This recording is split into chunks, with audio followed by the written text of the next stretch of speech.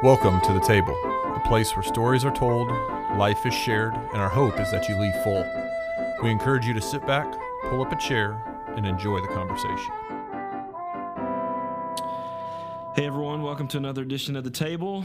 I am your co-host, Chris Albritton, and joining me around the table today, we have the other co-host, Drew Phillips. Drew, how's it going? I'm doing well today, doing well. Thanks for having me. Yes, so today's topic, we are going to talk about discipleship, and it is an important ip that we are tackling this year amongst our church and are pushing a lot of resources out to as we have put it into, and are beginning to put it into effect in the Discovering Calvary class, as well as leaders. We are pushing discipleship pathway to a lot of our church members right now, because we really do see that as an urgent need, that we need to grow in depth, that we need to grow in community together, and we need to start practicing some things. And so, Drew, as we start today, why don't you give us a brief overview, and then we'll dive into a little bit of it. Yeah, and you did a great job there, Chris. Thanks for that. I think there's an aspect to it as we've evaluated where we are as a church. And one thing that we want to continue to do is to grow in our relationship with Christ and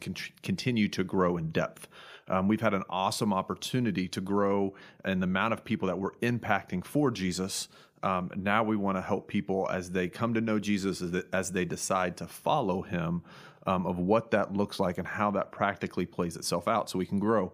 And the beautiful part about that is there's always room to grow, whether you've been walking with Jesus for a week, or whether this is something you've been doing for your entire life. We're trying to help us understand and help our people understand there's a pathway, there's a design that Jesus has given us to grow in that. And no matter where we fall on that spectrum, there's some things that we can do to experience a with God type of life more now than yesterday. And it's not something we speak of often from the stage, is that this idea that we are saved and choosing to follow Jesus is a get out of hell free card, and we wait till heaven to experience his kingdom. It's that's available now. And so how do we start to do that now? And I think some of the things that we feel like God has given us through other authors, through other books, through his word, is going to help us get there. So I'm excited about it. Yeah. So a brief overview. We've discussed this in previous podcasts, but why don't you give us a definition of what is a disciple, and how can you take beginning steps in that before we dive in? Yeah, so a disciple is someone who adheres to someone's teaching. And so we've said before, we are all disciples of something or somebody. And so whether that's Jesus, whether that is another thinker, whether that is a sports figure, whether that is a musician, whatever, it's when you adhere to someone's teachings. And so as followers of Jesus, we adhere to the teachings of Jesus. And so that is something, as you look through Scripture, the word disciple is used 300 and some odd times, and the word Christian is used twice. And so this idea that we are called to be disciples of Jesus is much more prevalent through Scripture than it is that we call ourselves Christians. And so when we choose to follow Jesus, when we give our life to him, make him Lord and Savior of our life, yes, we are Christians, but more than that, we should be disciples or learners or people who are adhering to Jesus' teachings. And so that's what a disciple is, and that's what we're trying to understand as we continue to follow after him, is what does it mean to make him Lord of our life? We're really good at making him Savior, and he can save us from our sins and forgive us of our sins, but to have be Lord of our life and us to submit to what he thinks is best is, I think, one of the most difficult things for us, especially in America today, because we get to do what we want to do, when we want to do it, how we want to do it. We like to be Lord of our own life and allow Jesus access when it's convenient, instead of giving him complete control and submitting to what he wants us to do. Absolutely. One of the things I failed to mention earlier as we were about to dive into the depths of this is going to be a 3-part series. For the next 3 weeks during our podcast time, we're going to be talking about the discipleship pathway and what that looks like, and hopefully build some formation out of it. But the first area that we want to look at is how we can learn the things of Jesus We use the term narratives a lot around here. What are some narratives that we have that we need to change a little bit? Drew and I have both been reading through the Apprentice series by James Bryan Smith, and so you're going to hear a lot of that come out of it because it is great. It is a fantastic series that describes each of these areas and how you can walk in them and begin to form your life. And so as we think about Jesus and some of the narratives we have, why don't you introduce that and describe it? Yeah, and thanks for plugging that book. And just so our listeners know, we have copies of that series available here at church. So after this, if you're interested, please let me know. Or if you want to get your own copy, I'd be happy to send you the link.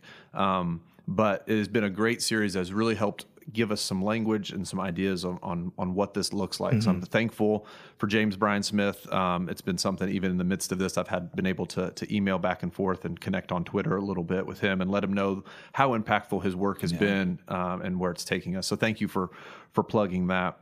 But yeah, you said first, we want to think like Jesus. And where I want to start with all of this, as important as the Apprentice series has been, and kind of the thought behind this, I want to make sure that our listeners understand that we understand that this is all found in Scripture. This Absolutely. Is not what one guy has said, but this is all based out of what we find in Scripture. Mm-hmm. And so where I want to start with that is with the Scripture. So when we have this idea of we are going to be like Jesus, if we're going to be his disciples, if we're going to adhere to his teachings, that starts with how we think.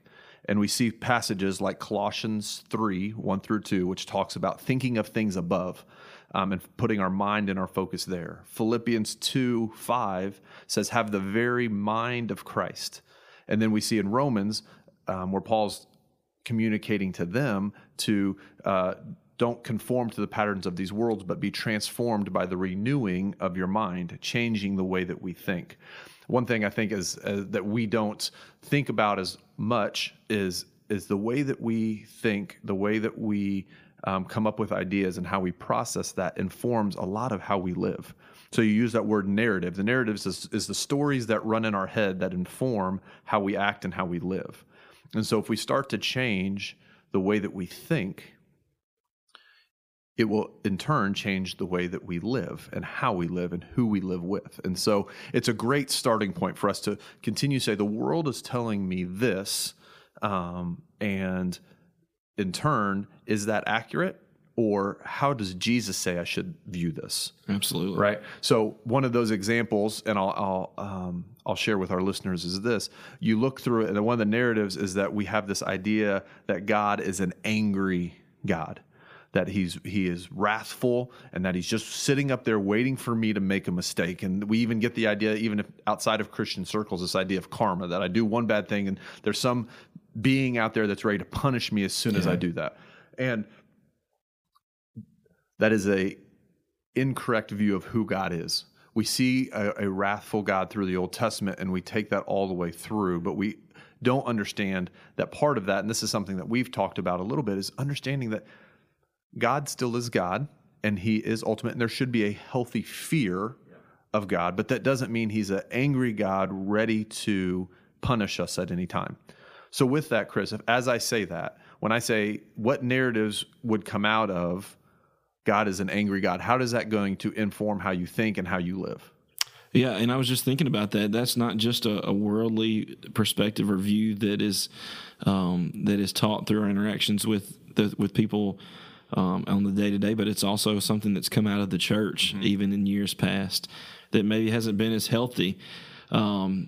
So what could be an angry God moment? Maybe the fact that I sinned in the very essence of the punishment of sin.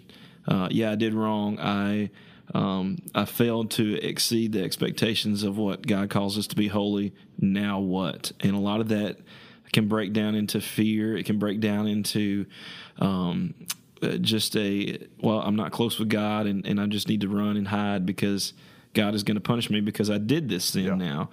And that's completely false. It's not a God who's bringing out his belt and ready to punish us, but he's one who's bringing us in instead and saying, "Come on, let's talk about it and let's fix this." So. Yeah, and that's so good, because I think there's an aspect to it where at times we still view that if we've given our life to Jesus, if we've decided to follow him, asked him for forgiveness, that forgiveness is for our past sins and for our present sins and for our sins in the future. And so we've got to understand that we are already a forgiven people. Now, is there still earthly consequences for the sin that we have? Of course. But is there eternal consequences for those? No, the blood of Jesus covered all of that. Yeah. And so to now see God as a loving Father, and we see this is what Jesus communicates more than anything. We hear a lot in Jesus's teachings in the gospel, especially on the Sermon on the Mount, which is his big time of teaching. He says, you've heard it said this, but I tell you this, right? And what he's trying to do is change how we think, how we view the world. Your view, or the way that you think about something, in this case, God, is this. I want to show you this. And what he shows us is that God is a loving Father, that we have an inheritance, that he loves us, that he wants to be in our life, that he wants to do life with us. And he wants to make it so the fact that the way that we think about him and the way that we view our life is as a loving, caring Father that gives us full access to the kingdom. So the way I like to view it is this. In my household, I have 3 kids, right? And as my kids continue to grow older, they're going to go out and have their own houses, have their own place to live, have their own things that they're going to do. But when they come back to my house, their father's house, they don't need to ask permission to go get a drink out of the refrigerator, or hey, Dad, can I borrow a tool? Or hey, no, they have full access to everything that I have now, and even when they're on their own. And I think that's the view of God that is a more accurate view that we get from Jesus, is that he's a good Father that wants to give us good gifts, and we have full access to him, just like we want for our kids to know they have full access to all of our things. If you need something, we want to do that. Jesus gives the example of, you are a sinful people, yet you still know how to give good gifts to your children. Yeah. What kid asks for a fish and you give them a stone? No, you want to be able to give good gifts. And so what more does your perfect heavenly Father know how to give good gifts? And I think a lot of times we don't see ourselves as sons and daughters of the King, but we see ourselves as just sinners. I'm just a sinner saved by grace, right? And there's truth that we are sinners and that we were saved by grace, but not to live from that posture, not to allow that to be the main narrative that's running through your mind, but know that the main narrative is I am a son and I'm a daughter of the King. And so how does that change how you live? So when I say that to you, that Chris, you are a son, you are of the King, how does that change your posture when it comes to approaching the Father? Yeah, I think it's about access. And then all of a sudden it's not I've got to jump through hoops to get to him. I've got to unlock doors to get to him. But no, there's a free access there that is always open and always ready to have conversation and to change the mindset. I love in the book, well into the first book, I believe it is, how James Bryan Smith talks about the city dog versus the country dog. Yeah. That resonates with me because I am a country folk here. But the idea was that the city dog is lived confined life and lives its whole life to escape the confinement.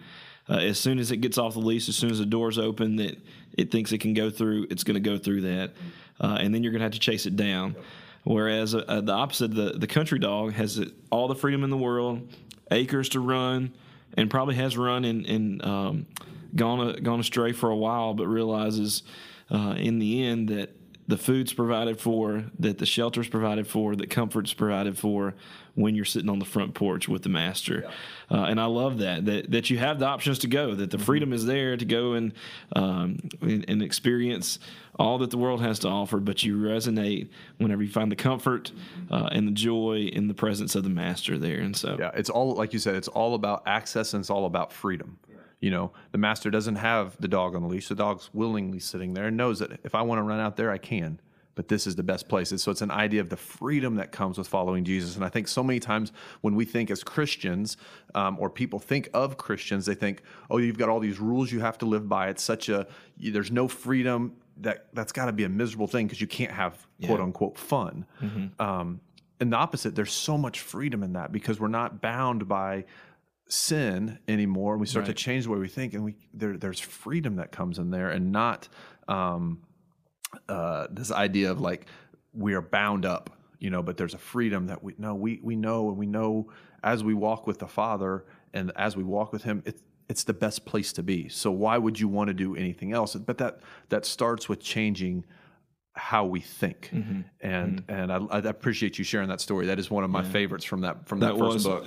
Me as well. It was it definitely resonated with me. But we do know that Jesus, through the Sermon on the Mount, as well as his other teachings throughout the Gospels, we see that he has some harsh words, and not that he is, again, an angry God, but he's just trying to correct some of the false narratives with the Pharisees, even with the disciples. He would give them a parable, teaching parables, and then they would come back and go, "What did you mean by that?" And then he would say, "Really, you don't get it? Let's wade through it a little more." And so I want you to describe a little bit of that as to how Jesus works throughout the Scriptures and the Sermon on the Mount as well. Yeah, again, like I said, one of the things that Dallas Willard says that I think is good for us to remember and to think about is that Jesus was the smartest man that ever lived. And I think sometimes we don't think about that. We think him as he's a good teacher and he's gentle, but he was God, but also man, and he would have been the smartest person in the world. So he's giving us the best way to live. And so he would do that in his teaching times, and he did so in such, most of the time, a gentle way. And again, the one thing that Jesus always did that I love is if someone asked him a question, he didn't give them an exact answer, right? What he would do is he would either, as you said, do it in a form of a parable or a story, or he would ask them a question back. Yeah. And I think that's really important because a lot of living life in the kingdom of God is not black and white answers. There's a lot of gray. There's a lot of figuring it out. And I think that's what's so important about this idea of narratives and stories is that's how Jesus chose to communicate. You take the parable of the prodigal son, right? And the reason that's such a powerful story is because in some way, shape, or form, we can identify with one each of those categories, one of those characters. And it may be different every time that you read it. You know, as a father now, I think of sometimes the father role and what does it look like as my kids, as I'm raising them, like how would I interact? It gives me a better view of our father to us.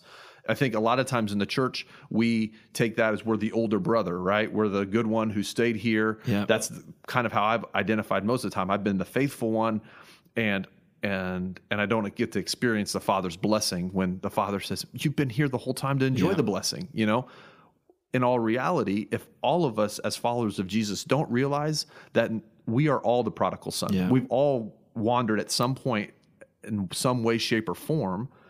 That we all needed rescuing, we all needed to understand the Father's love for us, then we don't truly understand grace and what the gospel is. So you just take that one story right there and you realize Jesus opened up and taught in a way that no matter where you're at right now, that story can speak through you. Instead of just giving us, this is what it is, know the right answer, say it. No, how do you experience it? Or again, as the Pharisees would question him, he knew their heart, and so he would ask a question back that would get right at the heart of what they were asking. Yeah, certainly. And so it's a great way to teach and to think, and I would encourage us as we continue to do this, learn to ask good questions of people. Don't just give, if someone asks you a question on something, ponder it, try to understand where their heart is and listen well and ask good questions back. Yeah. And then at the same time, we've talked about this a lot, learn your story. Know what your story is because again, that is the whole point of this podcast is to tell stories because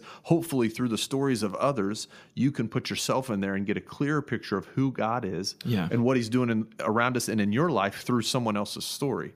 So the more that we can communicate that, the more that we will understand Jesus' stories. Certainly. So as we close here, Drew, why is discipleship important? Why is this first step of changing some of the narratives important, and how can we take practical steps, put this into application for us? Yeah, I appreciate that. Again, discipleship is important. I think it's one of those things that we say here a lot, that church is not just to show up on Sunday, check the box, but it's a lifestyle, and it's something that we are constantly growing in. And we live in a world and a time that makes that incredibly difficult. And we have so many avenues and so much information constantly bombarding us that we get pulled in so many different directions. And so to keep our focus on Jesus and what Jesus has called us to do, and we're coming into we live in a culture that is becoming less and less Christ-centered and more world-centered. And so because of that, us understanding the cost of discipleship, of what following Jesus looks like, and that there is some cost to us, is going to be really important because the more and more we start to look like the world, the less and less of an impact for Jesus we can have. And so we need to look different. We need to look peculiar. We'll talk about that a little bit when it comes to the community side, that we need to look different, and there's a purpose for that. So that's why discipleship's so important, because to conform to what the world wants us to is so easy, and it takes work, energy, and effort to be a disciple of Jesus. Absolutely. And so the way that starts is how you think. So again, I would encourage people, practical steps. What does it look like for you to spend time in God's Word? And we're going to talk about in our next podcast some of the practices that put into place. But how do you start thinking of things above? How do you start having these correct narratives? That starts with knowing who God is and who Jesus is and who the Holy Spirit is through the Word of God.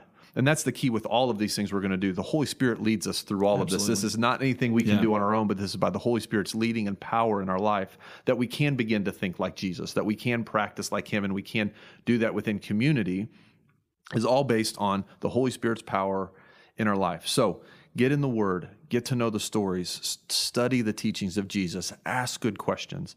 Again, we're here to resource you with books and with other things that can help you with that. If you're not a reader, let me know. We can give you other podcasts to listen to. Hopefully, this podcast itself, as you're listening to this, as you're working out, as you're on a drive, if you're on a walk, if you're cleaning the house, whatever you're doing as you listen to this, hopefully this is helping you think of things above. It's helping you to have the very mind of Jesus. And once we start thinking like Jesus, then that's going to inform how we act. And we'll talk about that in our next one. Certainly. And one practical step you can take is throughout this week, think of one thing that you grew up learning about God, and evaluate it. See if it is something that aligns with Scripture. So chances are it probably does a little bit, but there maybe need to be a little bit of correction. And that's how we can change that narrative and begin to learn exactly what it was that Jesus was saying. We talked in the beginning about the angry God. So for a lot of people, I'm sure angry God is something that they grew up hearing. And how can we change that mindset? Just a practical step as we close today. This is part one. You got 2 more weeks of this. It's going to be fantastic, and I think it's really going to flesh out what discipleship looks like here at Calvary. And so, Drew, thank you for joining us. Great topic, and catch us next week as well as the following week for the next 2 series. Thanks so much, Chris. Appreciate it. Thank you so much for listening to The Table, a podcast of Calvary Church in West Lafayette. Music was provided by Heath Bentley. For more information, check us out at yourcalvary.info.